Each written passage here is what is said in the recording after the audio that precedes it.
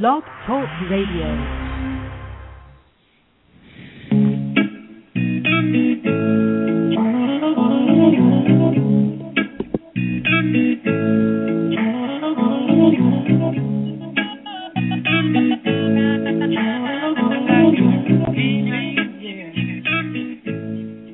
Welcome to Dream Reality, New Earth Radio, empowering you to remember the choice is yours. I'm your host, Dr. Dream, and this is our co-host, Ilya Nabutovsky. And now, on with the show.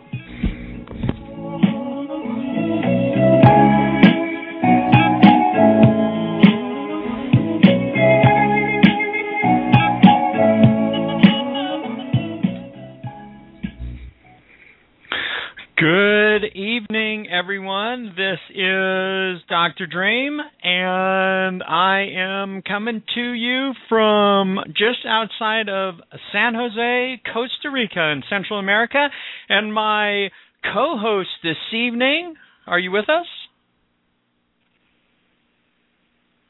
Well, thought that he was with us. Ilya Nabutovsky should be coming to us live at some point from the Dream Studios in Southern California.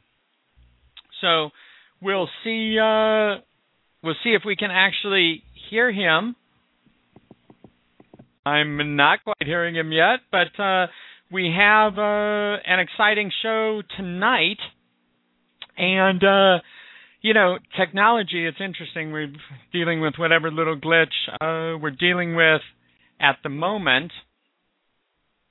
But here we go. Let's see if this is Ilya. Are you with us? Hey, can you hear me?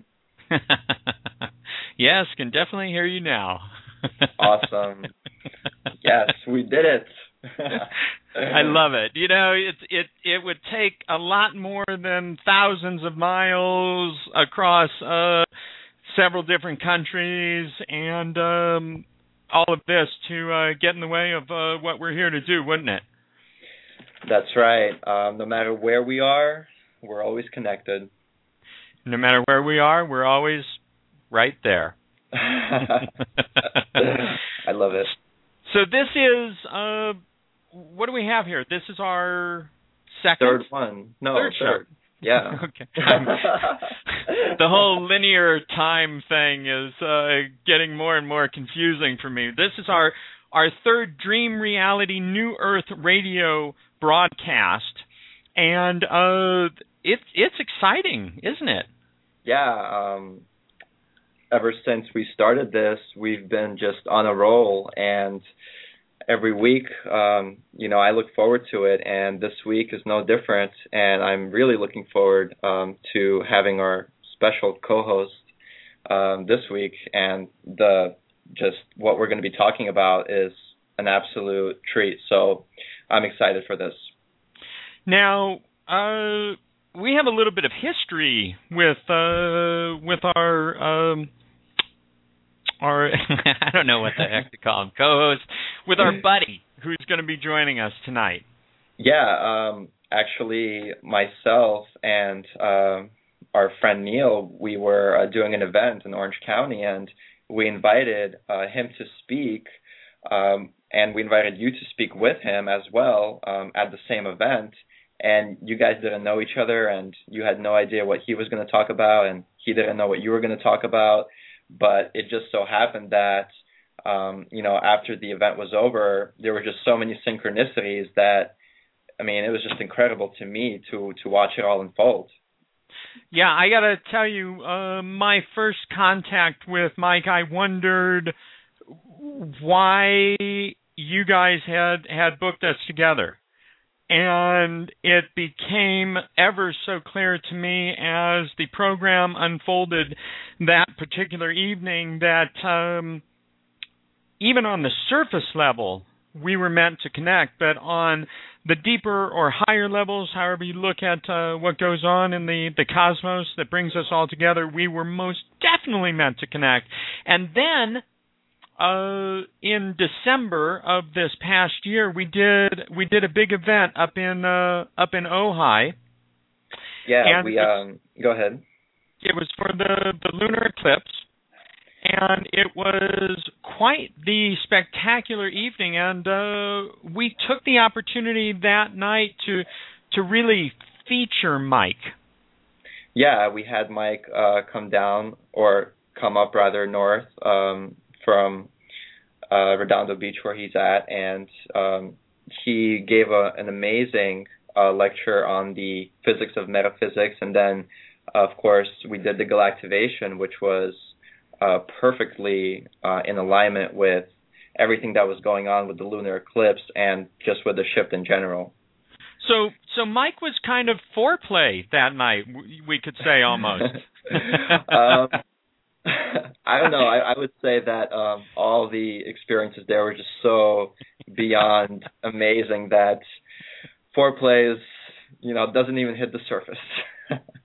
So it was like there were several main events that night, and I wasn't meaning to take anything away from him. And of course, I have him on mute right now, so I'm feeling a little sense of control. And so this would be the time to do a formal introduction. Our co-host or guest this evening, certainly gracing us once again with his presence, which is just as large as life, and we're loving it. In our third broadcast is Mike Bara. He is a New York Times best-selling author, and I'm not going to get into a big introduction. I've got all these papers and all sorts of things in front of me about Mike, and I could go on for the length of the show about him, but I think it's better for us to just dive right in and introduce Mike Bara. Mike, are you with us? Yes, I am. Can you hear me?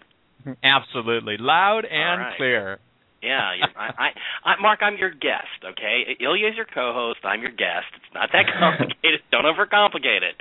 That's all I am. I'm just your guest. I'm on here to entertain the troops tonight. That's all I'm here for.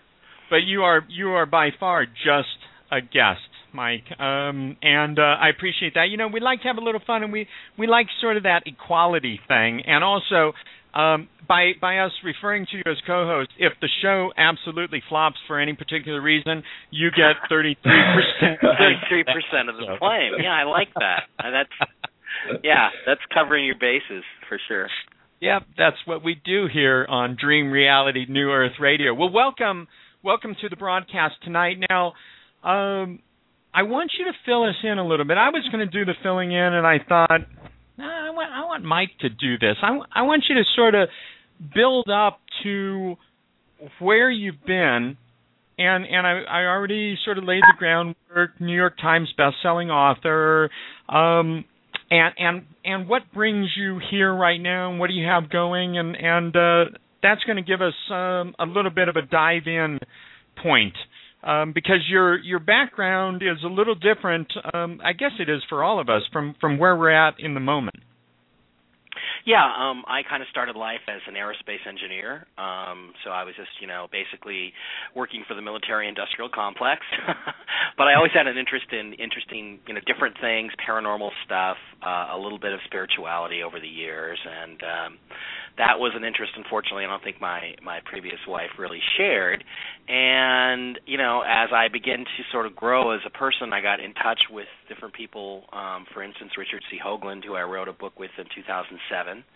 That was called Dark Mission, The Secret History of NASA, and it was a very kind of intense conspiracy theory about all the different things NASA has been hiding for the last 50 years or so on the moon and on Mars, and that was very successful. It was on the New York Times bestseller list for about 6 weeks. We did really well with it, and that was fine. But I kind of, as I evolved and things began to shift for me, I, wanted to do something different, and I kind of became less enamored with the real, negative aspects of the conspiracy movement, which I was a part of. And it's not that I don't believe in these things anymore. I just don't necessarily want to spend all my time in that energy. And hallelujah. Then, and then like November of 2009, I had a really profound spiritual experience, and it really, I found out later that specific moment, literally, that I was having this experience was a shift in consciousness as marked by the Mayan calendar, at least through the interpretations of a Dr. Carl Johan Kalaman, who I find fascinating. And I went back and, I kind of went, holy crap, all this Mayan calendar stuff is actually real. And I began to dig into it more and more, and I realized that an alternative theory of physics that was out there called hyperdimensional physics, which is really Richard Hoagland's theory, and that we talked about in Dark Mission, completely lined up with the things, the sort of spiritual growth and the timing that Kalaman was talking about. And I realized that the Mayan calendar was set to this physics, and that made me understand that the Mayans must have really understood that there are higher dimensions, higher realms, and that we're connected to them. And then I brought in the Egyptians and the Vedas as I started to do more research. And out of all this information, I wrote my second book, which is called The Choice. The subtitle is Using Conscious Thought and Physics of the Mind to Reshape the World. But basically, it's The Choice by me, Mike Bara, and I came out in October of 2010. And it's been doing really well, and that's how we found each other. I was in the pre-publishing phase of the Choice World Tour when we met. So that's kind of what brought me here. Now you've kind of from the moment I met you've kind of blown me away. When I first heard about you and your work with Hoagland, I thought, this isn't my world. I mean, the umbrella company for what I've done for the last 14 years of my life is called It's All Good Companies. I mean, I right. was never ready to buy into any of the conspiracy stuff, and I thought, oh no, this is these guys that have teamed me up with Mike Bara have really they've missed it this time. But I was pretty blown away that evening, and you continue to really impress me and resonate with where I'm at and what's going on. And your book. Now, I've got to just this one time tell the truth. No, we are in the age of transparency, so I will lay this out on the table. I bought your book today. Oh, well, because there's another $1.50 coming my way. Right, well, I guess, Mike, after everything, I just figured that I'd be getting a signed copy of your book. But anyway, it never happened. And so today, sitting here in Costa Rica, I thought, that's ridiculous. I'm not going to keep waiting for the book. I'm just going to go ahead. And I went on to Amazon.com, and I've got a Kindle, and so I was thrilled that it has a Kindle edition, and it was, I think, $11.99, and I said, you know what, Mike Bara, of all people that I know, is worth $12 from me for sure. And so I purchased the book, and the message that came through right after I purchased it was, we notice you're not buying the book from the United States, and the country you're buying the book in, it's only $9.99, the Kindle edition. Oh, hey. That's so excellent. Maybe you're only getting like $1.29 for no, better not come out of my cut, that's all I have to say. Well, Mark, look, first of all, let me apologize, but what people don't understand with publishing, I mean, I did an interview last night with a guy I've never met, and he wanted a free copy of the book, and they think you get 1 million free copies. You don't. You get like 20. And those all went out to friends and family, and all the other ones I have to pay for. Now, granted, I get a discount, but I do have to pay for them. And it's just one of those things where it kind of just slipped through my fingers. I think I had several copies with me in Ojai, and you should have just pinned me down then, and I would have been glad to give you one. But, I just wanted to let you know it just kind of slipped through the cracks, and now, it's not that I don't love you, Mark. I have to put something out there, Mike. I've been since I met you, I've been paying attention to your Facebook page. I don't really have stalker status with you, but every once in a while I pop on over to your Facebook page, and I would imagine that there are 19 lovely women out there with signed copies of your book, and then possibly your brother or your mother has the other of the 20 copies. Oh, my mom didn't get a signed copy. Are you kidding? No. No. Something like that, Mark. But we're spending a lot of time on my personal life. Why don't we focus instead on what we wanted to talk about tonight? I'm sorry, Mike. Quickly shifting gears. No, that's not entirely true. But it's close. So, talk to me. You talk about the physics of metaphysics, and so right. What exactly does this mean? And specifically, what I want to know, because I've heard you speak already about the choice. Since I saw you last, some really huge things have happened. Earth changes. Even in the foreword of your book, you say that there might be, earthquakes beyond anything we could ever imagine as a possibility of what could happen. Well, some of this has come about, so I want you to, sort of touch in on that. There seems to be a little foreshadowing there as I was reading today.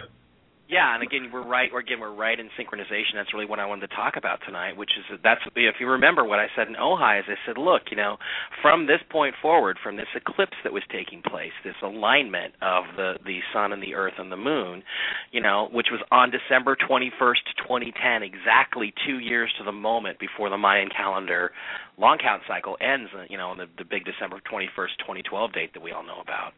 I said, things are going to get weird and things are going to start to happen from this point forward, because that was also marking the next phase in the calendar, according to Kalaman's wave theory, where we're coming from the sixth night into the seventh day of this phase of the calendar, and during the day is when all the action starts to happen. So right after that, within a few months now, really right after that, we had the WikiLeaks thing, and from WikiLeaks sprung these rebellions, because there were things in the WikiLeaks documents that people found on the internet, the sort of global consciousness physical consciousness we've now created, that, about their governments that infuriated them. And that was a big part of what happened in Egypt and Tunisia, and now, the whole Middle East is on fire.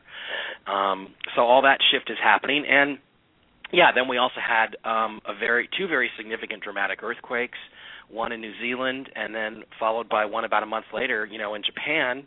And I don't mean to get too nervous here, but there was a major fish kill here in Redondo Beach where I live, and that's kind of a precursor to some new earthquakes. So, I don't know if the next one's going to be in the United States, but it's weird. It seems like the earthquakes are kind of going in a clockwise motion around the Pacific plate. So all these things are happening. It's all connected to this shift in reality, and it's hard for me to really speculate about what the earthquakes are. Part of it could be that those of us that are in fear of the shift and the change are resisting, and that fear is being expressed as these violent shakings of the earth, or it could be that this is just part of the earth releasing this extra energy it's getting filled up with by this pulse of energy from the center of the galaxy, which happens when we come into alignment, right around December 21st every year. So those are some of the things we talked about in Ojai, and some of the things that are in my book, in The Choice, and on my website and my YouTube channel and stuff. So, I think it all lines up, and the interesting thing that I want people to know that's really important is that this is all happening because this is what we're choosing, and it's really important that we appreciate that, we're the ones who are deciding how this is all going to come out. Now, tell me, Mike. I mean, your background is really more scientific than hey, listen, we've got powerful minds and we're able to make a choice here. How do you get to that place? Well, actually, my background is engineering, which is even more practical than physics, because we're the ones that take the theoretical ideas and actually make them into something that works and does something mechanical. And how you get there is you kind of take the journey I took, where you realize that these things are all connected. I've always understood that the modern theories of physics, quantum physics, Einstein and relativity, Newton's laws of motion, these are all wrong, and they've been wrong for quite some time. And there's lots of experiments that are out there that prove that they're wrong. Likewise, as I talked to you about the first time we met, and then later in Ojai, there's a whole bunch of other experiments that prove that there's this sort of interconnecting ether is what they used to call it back in the old days, between all of us.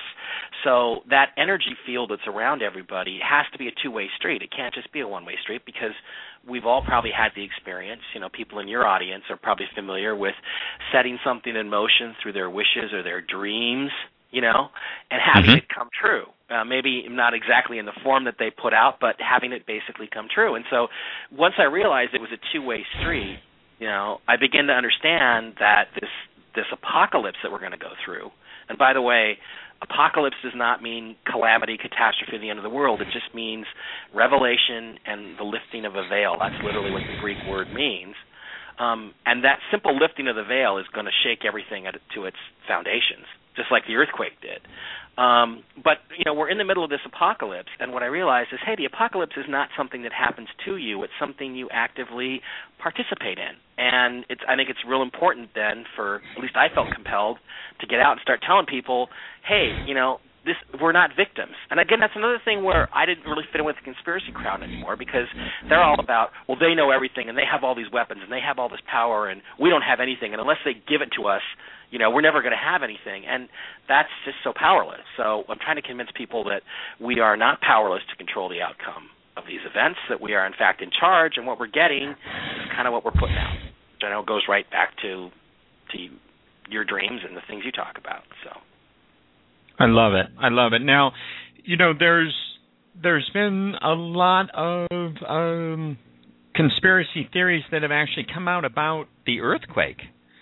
So I don't want to get too much into this because I shouldn't ask anything that I don't know exactly how you're going to answer. Right. But I guess I am interested in your take on this. That's been a little disturbing to me to read how people are really wanting to attach themselves to this. Yeah, no, I think that's nonsense. I think this is part of this transitional period we're going through. It probably has a lot more to do with our energetic state of mind as a people right now, and with the simple fact that the Earth does have physical responses to the energy fields that we pass through and that pass through us.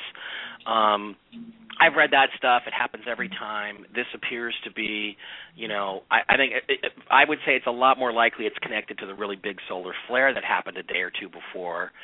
That was, as I point out in my book, in The Choice, I tell people that, these solar activity, these solar flares are all based on the geometry of the planets of the solar system, which really hold the true energy in the solar system. And I would say it's far more likely connected to that than it is to, the Russians setting off an earthquake bomb in Japan.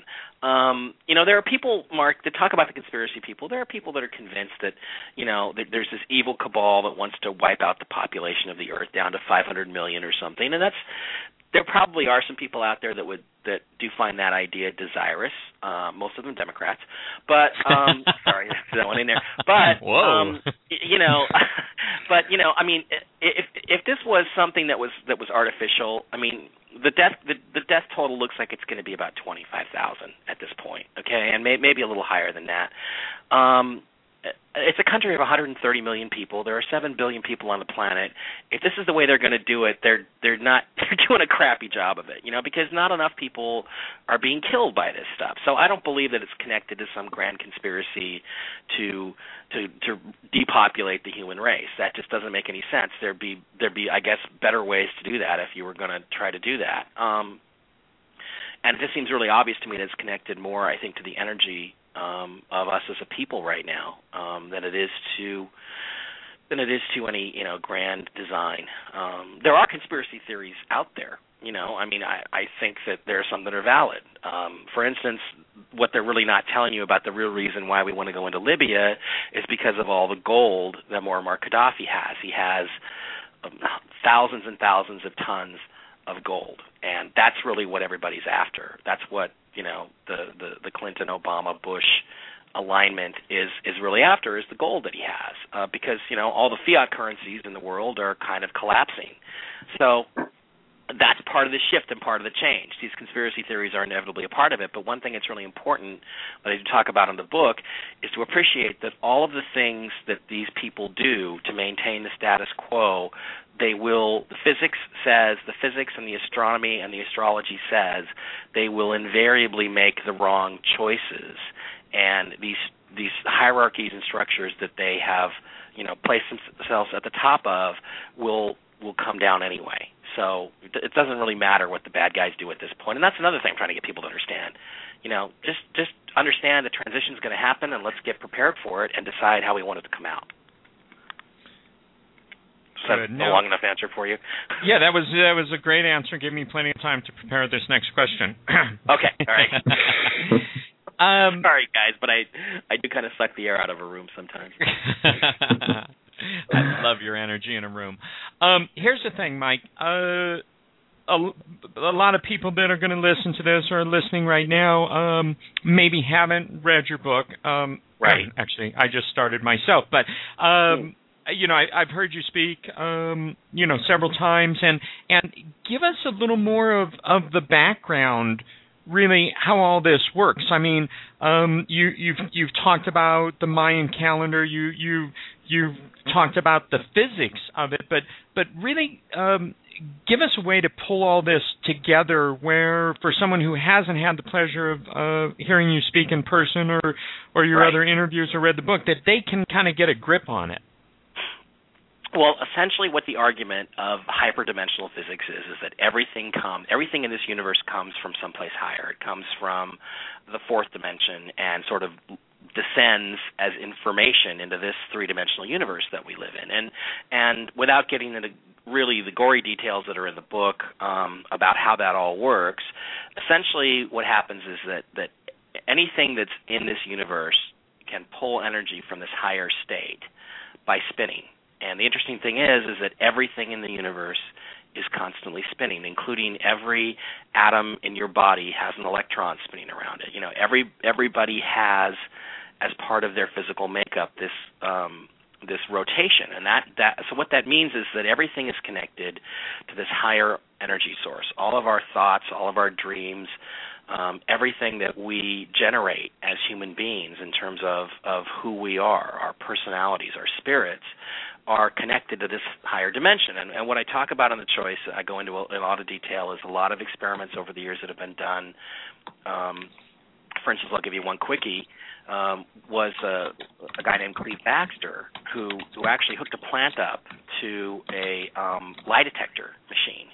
And he had just kind of let it run for a while, and he thought, I wonder what would happen to this if I burned one of the leaves. And the instant he had the thought, the lie detector went crazy. So somehow he understood that he had communicated to the plant his intent to burn one of its leaves, and the plant didn't like that very much. So, again, what The Choice talks about is the fact that there's this theory of physics, exactly how it works, and the fact that we're all connected by this energy field, which I believe we can show repeatedly through experiment and prove actually exists, that we are all a part of. So in other words, all this crazy hippie stuff that we've all kind of believed in the back of our minds for a long time is actually supportable through scientific research that's been done. It's just been ignored or not put together in a package until I put it together, I guess, in The Choice. So what it all comes down to is that the physical reality of this planet, of the Earth, and our state of consciousness is directly connected to the configuration of the other planets in the solar system. It's all driven by spin, and the planets with the greatest spin energy in our solar system are the giant ones, Jupiter, Saturn, Uranus, and Neptune. And so where they are in their orbits when they make triangles and things, what's called a trine in astrology, that's considered a positive aspect, and there's lots of physical scientific experiments to support that they actually quiet the sun down when the planets are in that position and that kind of thing. So what I'm saying is all of this stuff is connected, and what I found, I think, in the book is basically, I think we can now prove that astrology is real, that not only, do the planets drive our personalities to a great extent and create the opportunities and the choices that we're presented with, they also drive the physical reality on this planet. And the interesting thing is that the astrology, if you look at the interpretations of the 2012 era, which I think will go on for quite a while beyond 2012, it lines right up with what the Mayans say, that this is a period, a special period in human history where we are going to transition and we are going to change, and most importantly, we're going to choose our future, what direction the human race is going to go for the next, 1,000 years maybe. So that's in essence what the idea is, and I do support it with a lot of examples of experiments like the one that I gave you. Yeah, I love that example. Now, we went through, what was it, on March 11th, the day of the earthquake, a planetary alignment or movement, right? Well, what happened is that as people, the earthquake knocked the Earth off of its axis, is what they said. And the day was shortened by a few millionths of a second. Now, what I'm arguing is that no, what's really happening is that we're being hit by this pulse of energy from the center of the galaxy on a fairly regular basis, and we were hit by this pulse of energy, and the Earth reacted to it by shifting on its axis, and that's what actually caused the earthquake. So it's kind of, a debatable point, what comes first, in this case, the chicken or the egg. So, yeah, I guess I would agree with you, but I'm just saying I think it's kind of the opposite of the way it's been interpreted by the scientific mainstream. I have actually a question. As we get closer to 2012, you're saying that the pulse from the center of the galaxy, will be hitting the Earth. So as the pulse hits the Earth, will it continue to shift on its axis? Well, yeah, it could. That could be one possible outcome. And one of the things I wanted to talk to people about with 2012 is that there's all these different theories. The Earth will topple over on its axis. The magnetic fields will shift, which will shift all the weather patterns. There'll be a giant solar flare that will burn the Earth to a crisp. We'll go into a new ice age. We're all right off to the sunset singing Kumbaya. These are all the possibilities, and the reason, in my mind, that there are so many possibilities is because we haven't chosen yet. We haven't decided yet what the outcome is going to be. So one of the things I emphasize in the choice is that this pulse of energy, which Richard Hoagland did some experiments where he essentially confirmed that this does happen kind of on a 9-day cycle around the December 21st period for, every 9 days after that for a while we get hit with this wave of energy. It's neutral. The thing that is important to understand is that the energy itself is neutral. What it does is it comes here and it, kind of decides where we're at, and then it pretty much gives us what we're asking for. We were in a lot of conflict and strife and scarcity during that period of March. All these different things were going on in the Middle East, and, we got an earthquake out of it. So I think it has to do with the planetary intent. Now, there's a Mayan legend that says that on December 21st, 2012, that Quetzalcoatl, their god, will ride a serpent rope from the center of the galaxy and manifest here in 3D, and he will pass judgment on the human race. Okay, now when people hear that, they get kind of upset because the serpent rope, by the way, is the energy wave, and the reason it's like a serpent is because it's called torsion, and it coils kind of like in that coiling motion the way a serpent does. But what I've tried to point out to people is, it's not a westernized, apocalyptic or Armageddon-ish type of judgment. You're good, you're bad, you go to heaven, you go to hell, fire and brimstone. The judgment that's going to take place is that when he gets here, he's going to judge what the intent is of our planet. So what I'm trying to get people to appreciate is that the more positive vibe we're sending out, the more prayer, the more love. Mark, you're good at love, the more love that goes out into the universe, that's going to be the signal that's going to be received by Quetzalcoatl when he gets here, and it's more likely then that we will get one of the positive outcomes for 2012 as opposed to one of the not-so-pleasant scenarios that are out there. So, I think this is a kind of a consistent example because I think at this time there was a lot of conflict in the world. There was conflict going on in the United States, in Wisconsin. There was conflict going on in the Middle East, and, we got a pretty bad earthquake out of it. So, hopefully, as we go through this in the next few years, we'll get more people focused on the positive energy and putting that out. And that's why what you do, Mark and Ilya, what you guys are doing is so important, is because you're waking people up, maybe you're not telling them that if they don't do it, the world might end. But which is not really what I'm saying. But I'm saying it's there's all kinds of possibilities. I'm saying, look, we have to get focused on the positive and focused on our better natures rather than our more negative acer selves.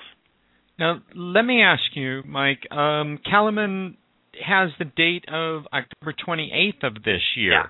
Yeah. What's up with that? As every place else or other places I'm reading about December of next year, and for just a simple hippie that I am, I get a little confused. Well, Kalaman's not perfect. He's had a few things that he hasn't gotten right, but he's got the vast majority of things correct. And what he's doing is he's reading the tea leaves on the calendar and interpreting it in a certain way. And I have a friend, Sean David Morton, who I love dearly, and he views it as the October 28th date is it's like the conception of the new world. It's like that's the conception, and December 21st, 2012 is the birth. So if you look at it that way. Then you can say that symbolically, that's really what the meaning of these two different dates are. Kalaman does not believe in the physics of this, the astronomy of this. He calls people like John Major Jenkins, who's an expert on the calendar, the alignment crowd. But what he doesn't have is the piece that I have, which is all of the physics that backs all this up, and the fact that the physics, the hyperdimensional physics, aligns perfectly with the astrology of the period, and that physics, that alignment, those alignments say that no, all through 2012 we're going to continue to have these interesting experiences, and really that December 21st, 2012 date is important. So he's just missing one part of it, and that's another reason why I felt compelled to write the choice, is that after I read up on his stuff after my experience in 2009, I realized, well, he's missing this part of it, and somebody's got to get out there and say that, no, we've got to keep this positive vibe flowing way beyond October of 2011 to make sure that everything comes out the way we want it to. And does that answer your question? Yeah, absolutely it does. Okay.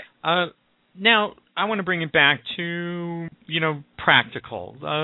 You've written this book, The Choice. It's an amazing book because of your perspective and your energy and just how you craft all of this together. But I want to know, how does Mike Bara live his life knowing all of this? Like, give us an idea of what you do or energetically how you are. I drink beer and watch sports mostly, and chase girls. Yeah, I do. Look, the thing is, I believe in this with all my heart. I really do. And the truth is, the universe and I at times, we have a love-hate relationship. I love them and they hate me. No, it's I do rituals. I do things. I spend an awful lot of time every day, thinking about spiritual matters and focusing on that stuff and communicating with my guides and my higher-ups. I'm not happy with the schedule they've got me on right now, and so we're discussing that. But, I do this, but I live a normal life. I do this within the context of a normal material life. We do live in a three-dimensional material world. I believe we chose to be here and incarnate at this time to be part of this process that we're all going through. And I see nothing wrong with us living in this existence that we have. We do need money. We do need to eat food. I just live pretty much like anybody else, and I don't completely go for the whole spiritual thing. I think everybody's frequency is different, and everybody's path is different. Mark, the way you live, as from what I can tell, I'm not that much of a hippie, and I just am never going to be. So it's silly for me to pretend. It's still. I'm never gonna walk around barefoot with painted toenails. Let's just put it that way, Mark. So it's just not me. I'm the guy with the Obama T-shirt. With him painted like the Joker, saying, "Do I look like a guy who has a plan?" That's me. I like to joke. I like to have fun. So I'm not in a panic about what's going on because I have a lot of confidence that this is a really deeply spiritual world that we live in now, far more than most people realize.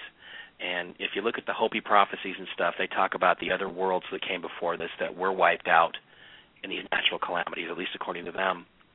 And those worlds were empty. They were empty of spirit. They had turned away. And I think what happened was that those versions of the human race said, this is not working out, so let's wipe the slate clean and start over again. And I don't think we're going to make that choice. So I have a lot of confidence and a lot of excitement, actually, at the future. So I live a pretty average life. I think when we're done here tonight, I'm going to go to my favorite bar, have dinner and a beer, and come back and watch a movie and pet my cats. So nothing unusual. So, for the average person, when they see this kind of stuff about 2012 and, Nostradamus predicting thousands of years ago about, this being an apocalypse, what can they do? Like, what kind of choices can they make in the moment, just to kind of have a peace of mind? Well, actually, interestingly, Ilya, Nostradamus did not say that about 2012. If you go deeper into what he had to say about this period in time, the last thing that was done that he put out was a painting, I believe, done by his son, and it shows Nostradamus, and it has all the symbolism in it. But the biggest symbol, the most important thing, is that Nostradamus himself is depicted as standing there holding a book, an open book in his right hand, and the pages of the book are blank. And what he's telling us is that the future has not been written yet, and we can do absolutely anything at all we want with our future. And, again, as I talk about on the choice, it doesn't take the entire world, or even 50.00001% of us, to choose the spiritual way over the material way for things to come out right. All of the ancient religions talk about how a small percentage of people can have a massive influence on what happens in the world and how the transition happens. And that's what I try to get across at Ojai to everybody, is that 100 people or whatever it was in that gathering that are praying for a better world, a more peaceful world, a more spiritual world, a world with more sharing and giving, on certain days, like during eclipses, that ability to affect reality and affect change is multiplied by factors of thousands and thousands and thousands. So I think it's important for people to understand that you can pray every day, but on certain days as we come up to 2012, especially eclipses and so forth, these are days when your ability to change the world are amplified, and it takes very few of us to really make all the difference and to set the intent of the planet, because a lot of people just aren't going to pay attention. Right. I love that. Tell us, Mike, just tapping into that, what are some of the powerful days that are coming up that we should be paying attention to? Well, there's one more one more partial eclipse this year, and the date escapes me right now. I can look it up, but the most important ones are actually coming up in the year 2012 itself. What's going to happen is a series of really extraordinary events around May and June of 2012. On May 20th of 2012, there is a full solar eclipse taking place, and this one absolutely fascinates me, because what Dr. Kalaman says about this phase of human consciousness, what it's all about, is balance. That everything on the earth will come into balance. East and West will be balanced. Masculine and feminine will be balanced. The scientific mind, the heart and the spirit will be balanced. So all these things are going to come into balance. And there's this eclipse that starts literally right off the coast of China. And you can't define the East any better right now than China. China is the dominant force in the East. It starts right off the coast of China. It travels all the way across the Pacific Ocean. The point of maximum eclipse is right on the international date line, which is the dividing line between East and West. And then the eclipse ends on the west coast of the United States, directly over Mount Shasta, California, which is a powerful spiritual energy source on the planet Earth that lots of ancient cultures realize is a very important spiritual place. So literally that eclipse is physically playing out the balancing of East and West in the same way that he talks about the calendar just kind of happens to say that's what we're going to go through.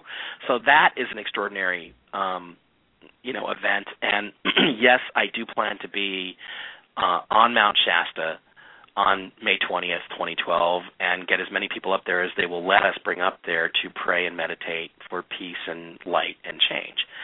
And then like 2 weeks after that, on June 6th, there is a Venus transit. Now, a transit essentially is an eclipse. It's just that Venus is not big enough or close enough to blot the sun out completely the way the moon can. So Venus is going to transit across the disk of the sun. This is an extremely rare event. It takes place 2 times over an 8-year period separated by 142 years, basically, is how it works. And the Mayans, for instance, were absolutely obsessed with the motions of Venus. In fact, the beginning of the long count calendar happened right around the time of a Venus transit, and now we're going to have another Venus transit right around the end of this 5,125-year cycle. So these events, and past Venus transits, I go through in the book, in the choice, I go through a lot of stuff about past Venus transits and how they've affected the weather, how there's been, the last time there was one time there was a very major transit in 1775, right before the American Revolution. So again, what you can kind of see is shift, change, and revolution is driven by these transits of Venus across the disk of the sun. And I think the Mayans really understood that. So those are 2 dates right there that are going to become crucial, and we need to organize, I include you guys in this, needed to get together and organize prayer events like the old harmonic convergence in 1987, that kind of thing, and like you did at Ojai. But we got to get a bigger audience for this because I think it's really important for the planet to get as many people together and connected on these dates as we can. I love it. Now, you talked. One of the things that spoke to me when I first, both times that we've been together in an event, was I've been following total solar eclipses since Chile in 1994, and then Vietnam in 96, Aruba in 98, Hungary in 99, and Turkey in 06. And there was something I could never explain about it, about the energy. And I thought, okay, we go to a lot to get to these places. None of these are like in California or Arizona or something, and so it's really built up in my mind. But you talk about the actually, is it the vibration of the planet that happens during a total solar eclipse? Well, let's talk about the Hoagie's experiments that I referenced earlier. Actually, the energy itself is an effect called torsion. It's the unknown force that mainstream physics will not acknowledge. But Einstein originally came up with it. I'm not going to go into detailed explanation about what torsion is. I talk about it in the book. But that's what we're getting hit with. We're getting hit with a very directionally specific wave of energy that's called torsion. Now, what this can do, as I describe in the book, during eclipses is really extraordinary. It can make free swinging pendulums, which normally swing with the rotation of the Earth, suddenly start to rotate very rapidly backwards against the rotation of the Earth, which any modern physicist will tell you is impossible, but yet it has happened. Richard set up some experiments with a very small tuning fork, and what he found was, and this is a very precise tuning fork, which of course is vibrating back and forth, right? And there were sudden spikes of energy for very prolonged periods on these 9-day cycles every time the Earth would come in alignment with the center of the galaxy. So what you're feeling is an energy called torsion. It's traveling through the ether. In other words, it's traveling through a higher dimension and coming out and washing over us, as it were, here on the Earth. So, but like I said, when the doorway is open and this energy comes through, it's also a two-way street because we can then send our own energy back out to the universe and say what we want. But that's, the technical description is that's what you're feeling. And it really is more about spin and rotation and vibration than anything else. So yeah, basically you're vibrating in a different way because you're being touched by this energy coming from the next level up, which physicists don't like to talk about because then you have to start talking about God, and they don't want to do that. Actually, I want to bring up 2012 and what you believe, Mike, will happen after the shift. And a lot of people say we're going to shift into a higher dimension, or have a golden age. So what do you believe personally will happen? Well, I don't know. Again, it's up to us to choose, but I'm hoping if we choose correctly that, we'll have something of a renaissance and a golden age. What I think is that all of the corrupt systems of enslavement, I guess I would call it, that are in place right now are going to collapse. I mean, this is not a coincidence that is coordinated with the passage from the age of Aries into the age of Aquarius. And really, people will tell you, well, that depends on where you draw the line. Well, I think that the change we're going to experience, this awakening that we're going to have, this apocalypse that we're going to go through, which again is simply an awakening and a revelation, we're going to question everything about how we live and how we are or are not in harmony with the earth. So I think that's going to be an important factor. I think our banking systems are going to probably come under tremendous pressure and collapse and be replaced by something better. It doesn't. If the banking structure of the world collapses right now, I don't see that as a bad thing. I think because we can replace it with a better, fairer system. There's a lot of stuff about how money works that we are lied to about, and I'm not simply talking about bailouts and things like that. I mean, again, to go to the conspiracy stuff, I read in the paper that Queen Elizabeth is having to cancel the Christmas party at Buckingham Palace because she doesn't have enough money. And then we spend $600 billion on something that they call qualitative easing 2, or QE2. And everybody wonders where that money went because nobody knows where it went. It's like, gee, I don't know, QE2, Queen Elizabeth II, do you think that they're doing that right in front of our faces? There's just a lot of things that we've been lied to about. And I think that all those things involving our government and the way we've dealt with money are going to be replaced by something better. And we have to be aware that it's time for us to choose that better way, and we need to start deciding what it's going to be. So that's what I think is going to happen. I think that rather than physical changes, there will be some. I expect there to be really dramatic changes in the structure of our society and our priorities as a people, not just in our country, but throughout the world. What Dr. Kalaman says is that we are going to become part of what he calls the universal consciousness. We're not just going to understand that we're citizens of this world or that we're citizens of the galaxy. We're going to appreciate that we're citizens of this universe, that we're connected to everything. And what a profound change that will have on the human race once we appreciate that fact. Absolutely, and we can see people actually coming together now, even in the Middle East. In Egypt, the Christians, were surrounding the Muslims while the Muslims prayed, and there was a lot of cooperation and co-creation going on in the Middle East throughout these times. So it's amazing to see that happening even now. Mm-hmm. So it's that whole thing, like cats and dogs are going to be playing together? Cats and dogs are going to be living together. The thing is, change and even chaos don't necessarily have to be bad things because they give you an opportunity to replace it with something better. I mean, there may be parts of the world that choose to stay under autocracy, and there may be some conflict with them for a while. But I think that we have an opportunity, a really rare opportunity, to pick a new direction for ourselves as a race, and I think that's what we have to focus on and focus our intent on. I mean, what I talk about in the lectures is that, when I talk about the choice, choosing, what I tell people is to really be honest and truthful with yourself about who you are and what you really want, and then ask for that, not just for yourself, but for everybody else. One of the things I hate about The Secret is it's all selfish. It's all about, a big house, a fast car, and a hot girlfriend. And not that there's anything wrong with any of those three things, but I wouldn't mind any of those three things. But that's not really doing anything for the rest of the planet or the community or your family. So, what I encourage people to do is when they do pray and they do meditate, is to spend some time thinking about what they want for everyone else, what the world is that they want to live in.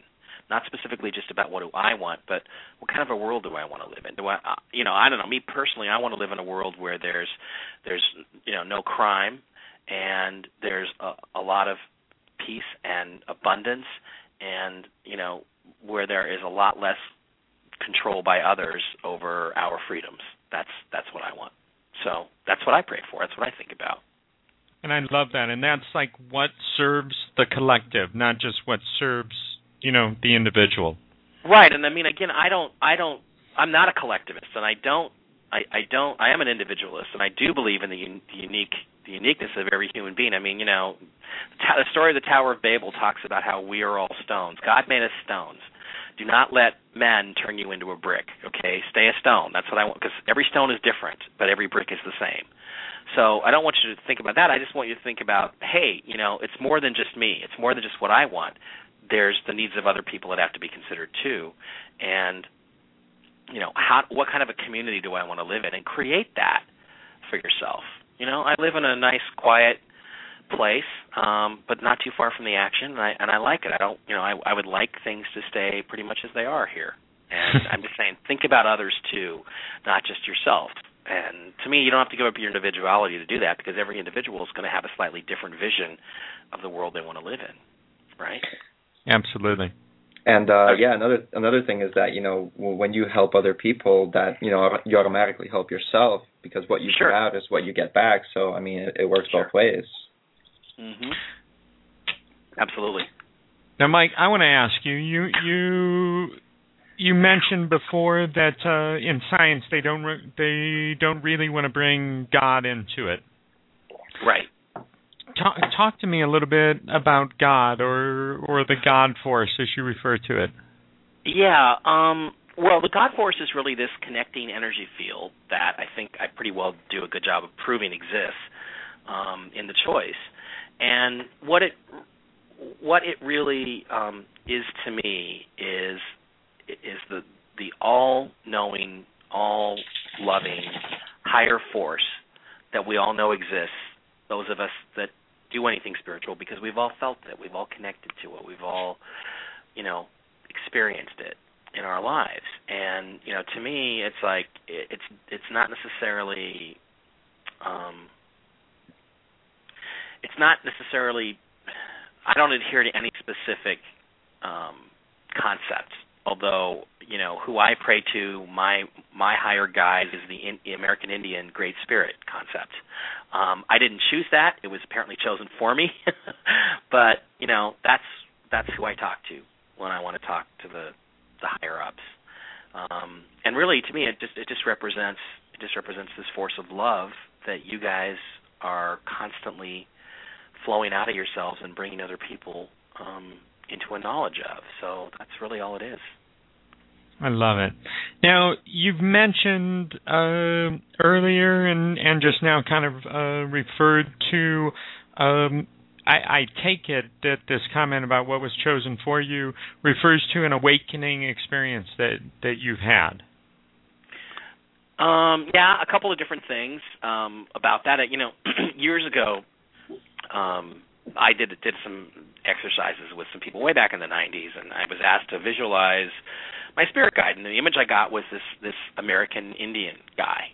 And then, years later, I talked to some other people and that were psychic, that I trusted did really have this ability, and without me mentioning that, they told me that I was connected to Great Spirit, that was what was watching over me, and blah, blah, blah, yada, yada, yada. And I went, oh, of course, that fits. It's perfect. So when I have two separate confirmations like that that are independent of each other, I kind of just go with it. And so that's how I came to that conclusion. Now, that doesn't mean I don't have other spirits and entities around me protecting me and guiding me in my life, but that's how I came to pretty much know, in my opinion, that's who's around me and that's who's guiding me. Other people will have different spirits because we're so diverse here on the earth that I don't think that he's the one guy for everybody. Some people, Jesus works great for him, so more power to you, because Jesus is a cool guy too. So. Yeah, that's a good one. Now, you mentioned, was it an experience you had in 2007? No, 2009, and 2009. It was really I was with somebody else, and And contrary to what you may have heard, no, they did not have a clear view of the ceiling or the headboard at the time. But it took you a while to get that one. I was with somebody else, so I don't feel comfortable talking about it. And the other thing too is, spiritual experiences. I find that when you try to talk to somebody about them, when I try to put into words how I felt, it never describes the actual experience itself and the feeling. So I just don't like to talk about it. Let me tell you, it changed my life. It shifted my focus. It made me start to think about other things that I hadn't really thought about before, and it helped me connect dots that I had never connected to that point. And that's when, really I knew that I had to go forward and write this book. The Choice, by the way, available on Amazon.com. I really do want everyone to we're not done with the show yet, but I will do this plug right now. I really do want everyone to go out and get the book. I'm when we decided to do Dream Reality New Earth Radio, we chose for it to be putting out a message of hope and really faith in humanity. And actually, in the opening, I think in that recording that Ilya and I knocked out one night at 2:30 in the morning, it actually talks about the choice. And so I noticed that, yeah. Yeah, I mean, it's really, you've had a huge impact on me, Mike. Good. Well, that's good.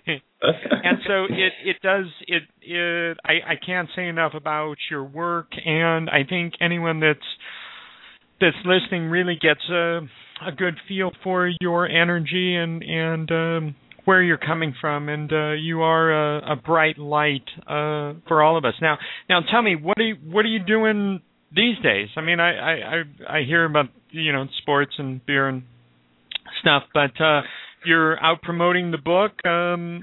What's your schedule look like? Well, I'm working on promoting The Choice. I'm actually working on a couple of screenplays that actually have real positive light around them that I'm trying to get financed, and I think that I'm optimistic that one or both of them is going to get made here soon at some point, or at least get a deal for it. So I'm working on that kind of stuff, and I'm doing at the Bodhi Tree in Los Angeles, which I know you're way the heck out in. Where are you, Costa Rica or? Yeah, I'm in Costa Rica. Costa Rica. You're way out there in Costa Rica. You can't come, but Thursday night I'm having a book signing at the Bodhi Tree bookstore. It starts at 7:30 on March 24th, and I'm going to give a little lecture kind of illustrating a lot of these points I made here today, and then I'm going to, sign books, and so then all those people will have signed books, and you still won't. Too bad, but and then I've got some other book signings and things. All this stuff is up on MikeBara.com. It's MikeBara, just one R, MikeBara.com. And that's so that all these appearances are there, and also on my Facebook, and I tweet occasionally too, but. Mostly that's kind of what I'm doing. I'm promoting The Choice. I'm still talking about it. I may do some more Ancient Aliens programs this next season. I certainly hope so. That was a great experience. I did a couple of Ancient Aliens episodes this past year. They don't really talk too much about this stuff, but it fits with my previous background. And really that's it at the moment. And I'm looking forward to the next couple projects that I'm going to be doing. Hopefully they'll be done this year. I've got a novel out there. So there's all kinds of things floating around that I'm doing. That's great. Now, you've come into contact with a lot of people. I'm sure many people have read the book. How is the message being received, and what kind of feedback are you getting? It must be, tell us. Well, among those that are open to it, it's always positive. There is one guy who's been obsessed with me since Dark Mission, and you can tell a lot about somebody when the first thing that they do is come in and accuse you of being a liar and faking photographs and things like that. And there's this one guy who constantly tries to harass me, but I'm kind of at the point where I just ignore him. there's another great line from a U2 song where basically what the line goes, it's no secret that a liar won't believe anybody else. So that's my first impression. So there's one guy out there that kind of makes trying to make a mini career out of chasing me around, but he's got this list of 10 questions he wants me to answer, things I got wrong in the choice, and most of them are just ridiculous. He just doesn't know what he's talking about. But I thought what I would do is go through and at some point, because my critics keep attacking me, and anytime you do something, Mark, that scares people, and anything that challenges the established orthodoxy is going to be frightening to people who have an investment in that orthodoxy, and you probably experience this too. They're going to get mad at you. They're going to attack you. They're going to try to bring you down. But what I thought I would do is answer all 10 of these questions with Charlie Sheen quotes. What can I say? I was banging 7-gram rocks. That's how I roll. That's wrong. I haven't gotten around to that yet. Now I've taken the top off of it. Dang, I've blown it now because everybody's going to be waiting for that.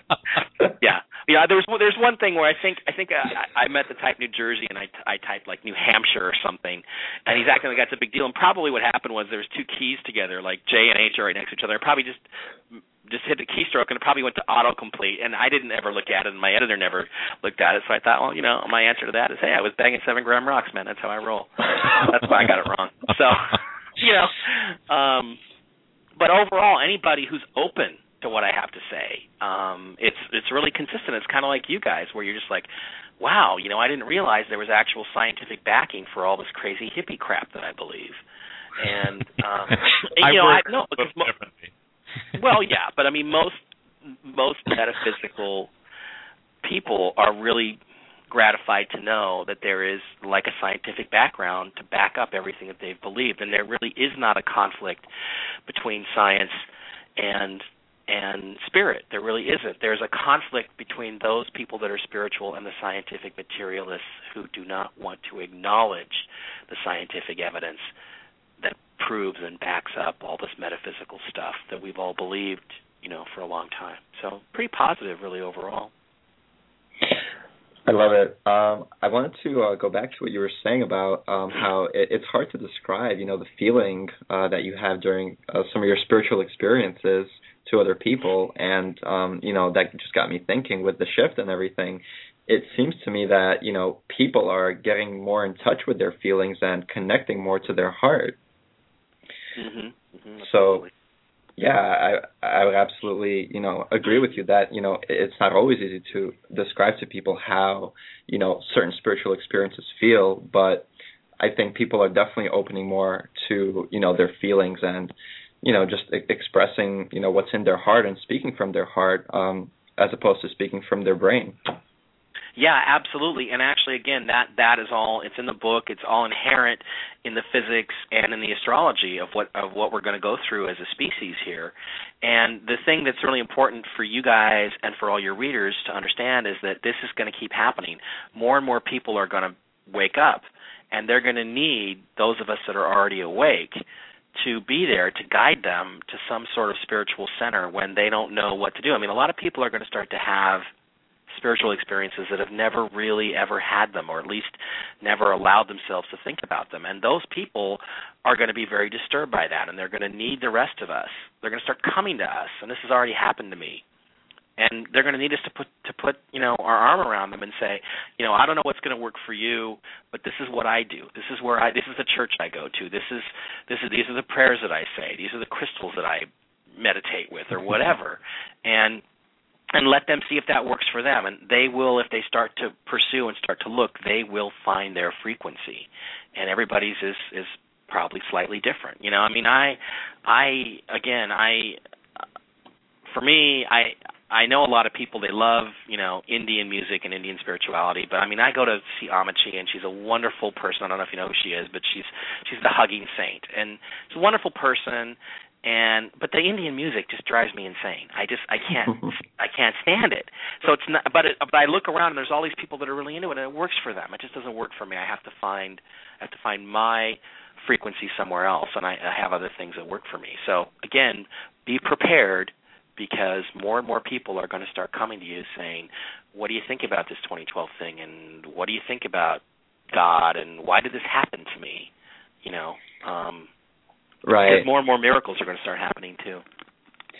Yeah. And actually, it's funny because I was talking to my mom just the other day, and she's saying how she was reading something on this Russian website, and they're putting out all this fear stuff, and it's really scaring a lot of people. And you're right, people are going to be starting asking questions, and it's up to us to tell them that there are many ways, many paths, as long as just don't buy into the fear and follow your heart. There are as many paths to God as there are people, I think. And the important thing is to find what your path is and follow it. And the important thing is to follow the path. Just go down a path, whatever it is. Yeah, just, surrender and, allow Great Spirit to flow through you. Yeah, again, and I mean, I talk about this in the book. What actually really works for me is U2. I can't help it. Something about the music just puts me into this spiritual state, And they have a great song from the last album. It's called "Moment of Surrender," and a lot of people are going to be hitting their moments of surrender here, where they're just gonna shift. And again, they're going to need us to take their hand or put our arm around them and say, "Let's go try this and see how you feel about that." So. I love your resonance with you too. I absolutely honor that. Yeah, it's my thing, It's just my thing. I mean, I got to be part Scottish Irish because I've got red hair and freckles, so for sure. Now, in the chat room, we're getting a question for you, and sure. Dream Master 1 says, "I'd be very interested in what Mike's dream state is like."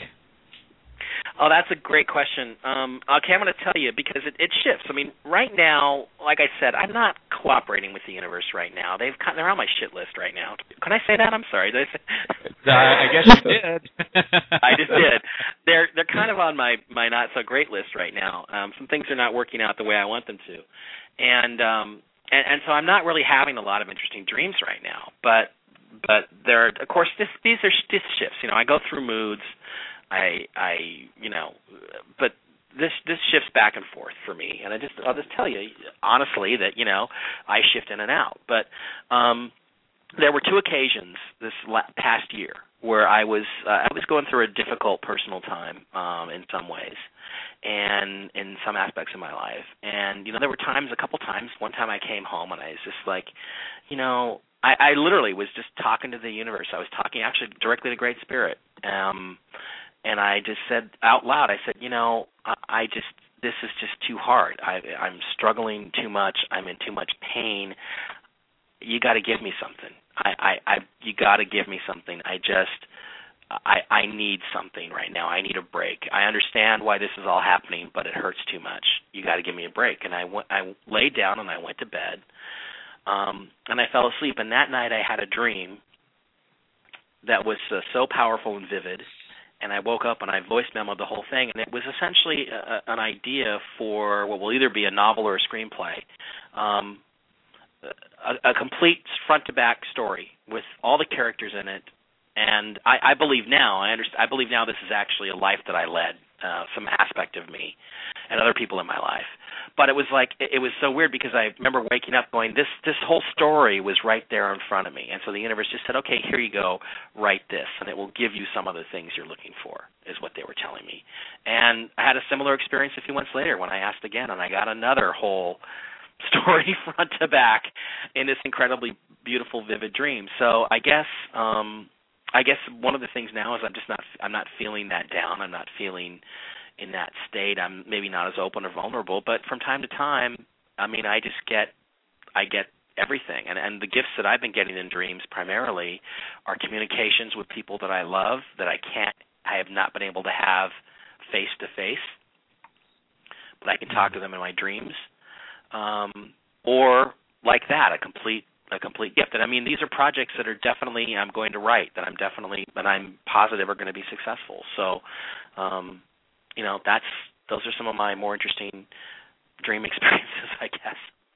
I got it. I got another question here from our chat room about your opinion on outer dimensional planing.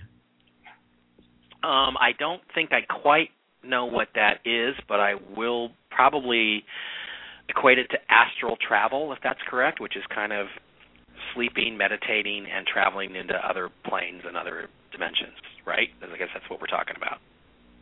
Yeah, Anybody I think what I got here when I asked for a little clarity, because I had no clue what that was outer dimensional entities that you may... Yeah. Well, interesting. Okay, that's really interesting, too, because, I remember having a very vivid dream when I was a young boy of being chased by a flying saucer. And I have this friend who's incredibly psychic. She's actually a pet psychic, and I'm going to write a book with her someday soon. And I asked her about it, and she said, yeah, it did happen, and what it really was that you were asleep and you were astrally traveling, and, the dream is completely unique. I've never had anything remotely like that experience. So I would say, yeah, people do travel that way. They do have experiences, but interestingly, I was not supposed to be where I was, and what I was told is that since then I've been protected from anything like that. So I don't do that. I don't go anywhere anymore. I have friends who do, and I know them. I have one friend, and she tells me sometimes about her experiences, and I've actually seen her do this. So it's kind of weird. It certainly does happen. It doesn't necessarily have to happen in a dream state. I know some people that are going to write some really great books on it. Dr. Susan Shumsky is a friend of mine, knows a lot about astral travel. It's kind of dangerous, though, from what I understand, because you can get into contact with negative entities, and there are negative entities out there. And I don't do it anymore. It's funny. I've always wondered, why I never see a flying saucer, because I've always wanted to my entire life. And, I remember some experiences at, the Bay Area UFO Expo.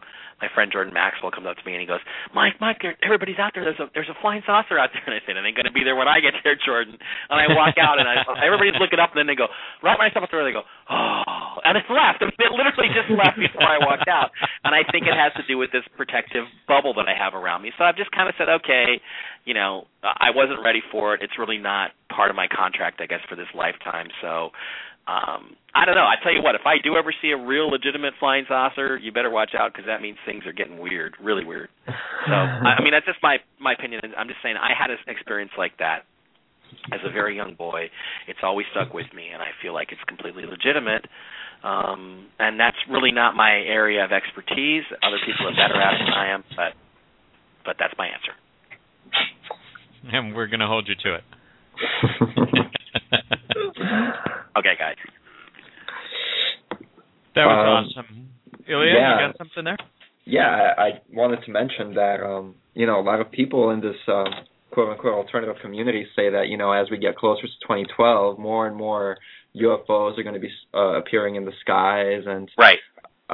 Some people actually say that on December 21st, the quarantine will be lifted and the whole sky will be filled with flying saucers. And, I don't know if that's true or not, but I definitely feel that, as we get closer, we will be seeing more of them every day. Yeah, one idea is that we will shift into a state of consciousness that will simply allow us to see what has been there all along, which may look to us like flying saucers. So that's one way to look at that possibility. And, of course, there's the conspiracy people who say that there's going to be a fake invasion by aliens was going to be one of the scenarios. So that's possible. But the truth is, Ilya, is that UFO sightings have been increasing all over the world. There have been these massive UFOs sighted over Chicago, over Moscow. There was a giant tetrahedral pyramid that floated over Moscow for like a day and a half. And there's video of this stuff on YouTube. And again, tetrahedrons, in the hyperdimensional physics, the geometry of the tetrahedron, a four-sided, equal-side pyramid, is really important in this whole geometry of how hyperdimensional physics works. That was sighted over that. There was over Moscow. There was big sightings in China, and I think there was also one in Chile. So there, again, these kind of things are going to happen more and more. New York City, there was a big sighting of something just up there, and it kind of stopped traffic for a while. But then people see this and they go, "That's really weird," and then they kind of just go back to watching The Simpsons, So, but it's gonna. Part of what may happen is it may get to the point that there may be so many sightings going on that we simply aren't going to be able to ignore them. It's like those of us that are still sleeping are going to be forced into a state of wakefulness by things just getting so weird. I think at Ojai I told people, I wouldn't be surprised if we started seeing aliens walking down the street, and all of a sudden they'd just be gone. But they were sure as hell there 30 seconds ago when I looked across the street and saw him, saw Krill walking down the street with his probe in hand or whatever he might be doing. Just remember about alien abduction experiences. If you wake up face up, it's probably going to be a good experience. But if you wake up face down... I so appreciate your humor, Mike. Not that I want to say, not that I want to make light of anybody's painful experiences, because some of these can be kind of painful. Right, I shouldn't. Well, no, emotionally painful too. I mean, I'm serious. That's not to make light of it, although I just did. Let's just be honest about it. Well, I think it's okay for us to have fun, and we're not doing it at the expense of anyone else.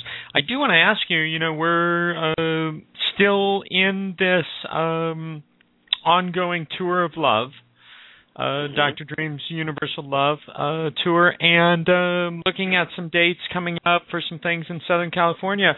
Would you be interested in joining us and presenting at some events with us?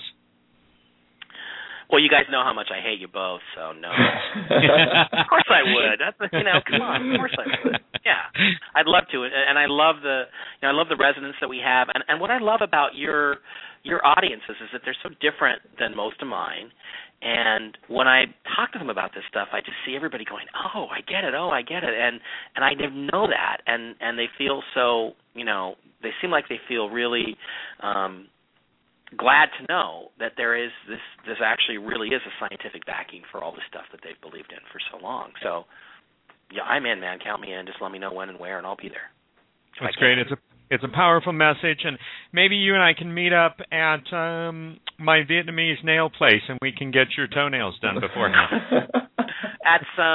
That's extremely unlikely, Mark. You can get yours done, but not going there. I don't think. I already have an hearing. That's already weird enough for an engineer. Come on.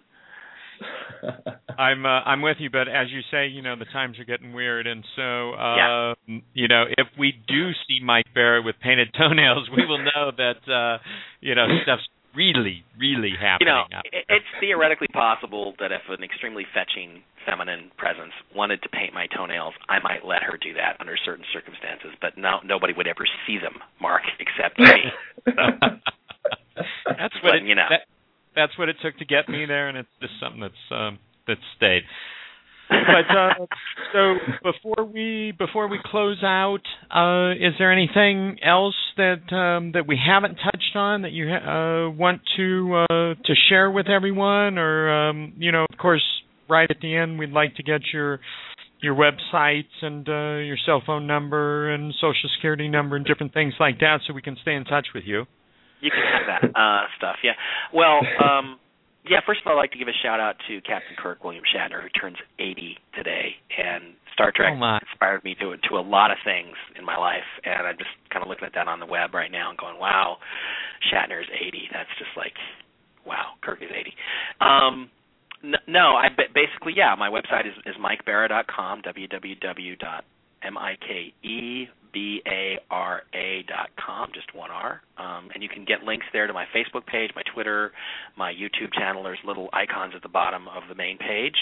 And friend up with me on Facebook. And, I've got the book signing coming up on Thursday in Los Angeles. If you're in the Los Angeles area, come to the Bodhi Tree Bookstore, BODHI. And I'll give a lecture with some visuals to kind of explain some of this stuff.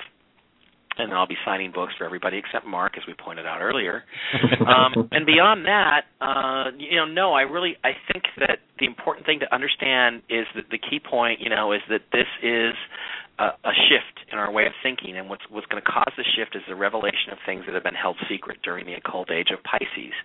And we're going to start waking up and saying we want things to be different, and it's really important just for everybody to participate in something like your tour of love. And get connected to their inner self and discover who they really are and what they really want, and be honest about, the good things and the bad things about yourself, and be true to yourself. You are here for a reason. You're here to participate, and why give up your vote in how the apocalypse comes out. You have a right to it. That's why you incarnated here.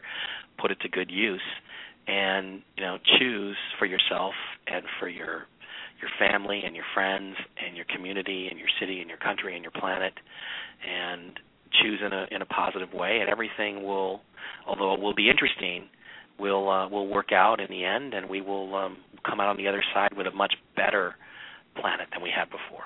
That's my message and my hope and my advice. That is so awesome. I am so thrilled that you've been our guest. Since everything went well tonight, I can call you the guest, and Ilya and I can take full credit for this one. There you go.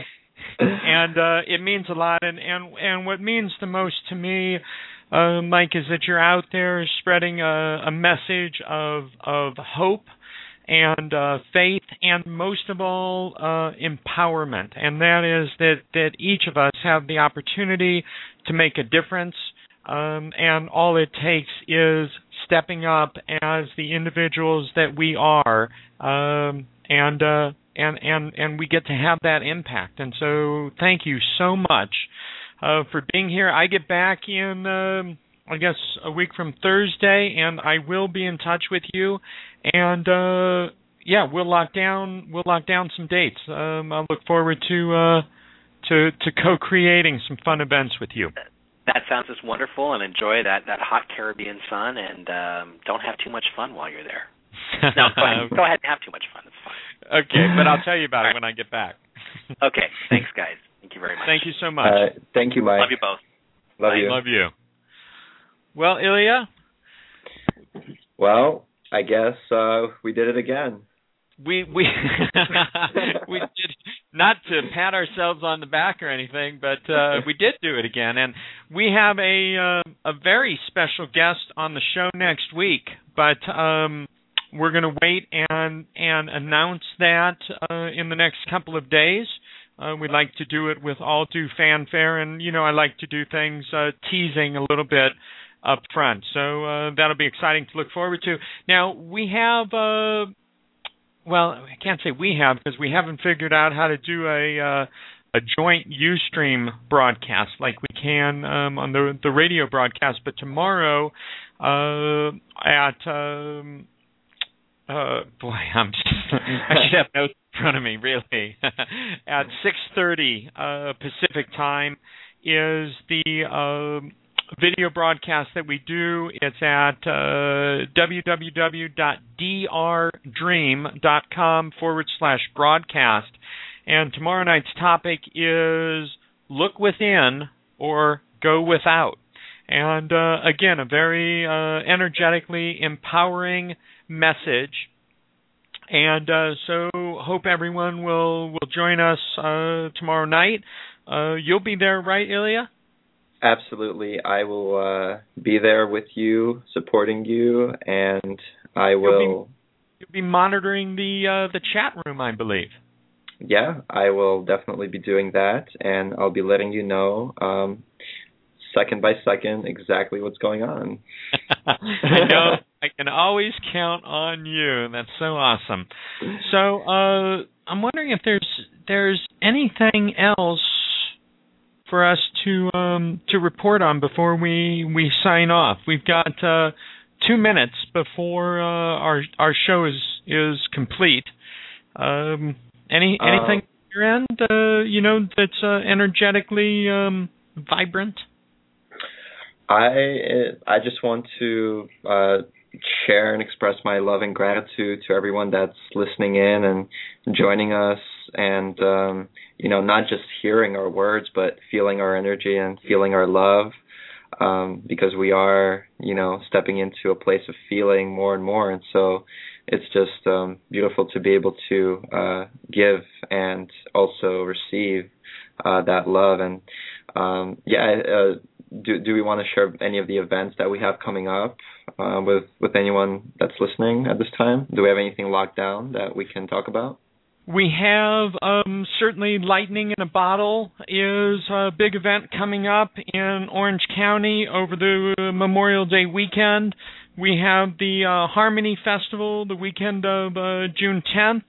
I was on a 2.5-hour call related to Burning Man yesterday. We'll be at the Red Lightning Camp at Burning Man in June. Argentina, Peru, Bolivia, and Mexico. And May 20th, the weekend of May 20th, we have Breakthrough to Empowerment with Laura Fredrickson in Los Angeles, and sounds to me like we're going to be connecting with Mike and taking the tour of love with Mike Barron and having some fun with that. So definitely watch the websites and Facebook and know that we're out there doing our part, and we expect you all to be out there doing your part, and that's what makes it all work. Absolutely. Or play, as it is. Yes, we don't work anymore. We only play. Gotta love it. So, Ilya, thank you so very much for grounding this energy there in Southern California as I'm grounding it here in Costa Rica, and lots of love to everyone. And tomorrow night, drdream.com/broadcast, live video from Costa Rica. Look within or go without. Thank you so much, and good night. Thank you. Much love.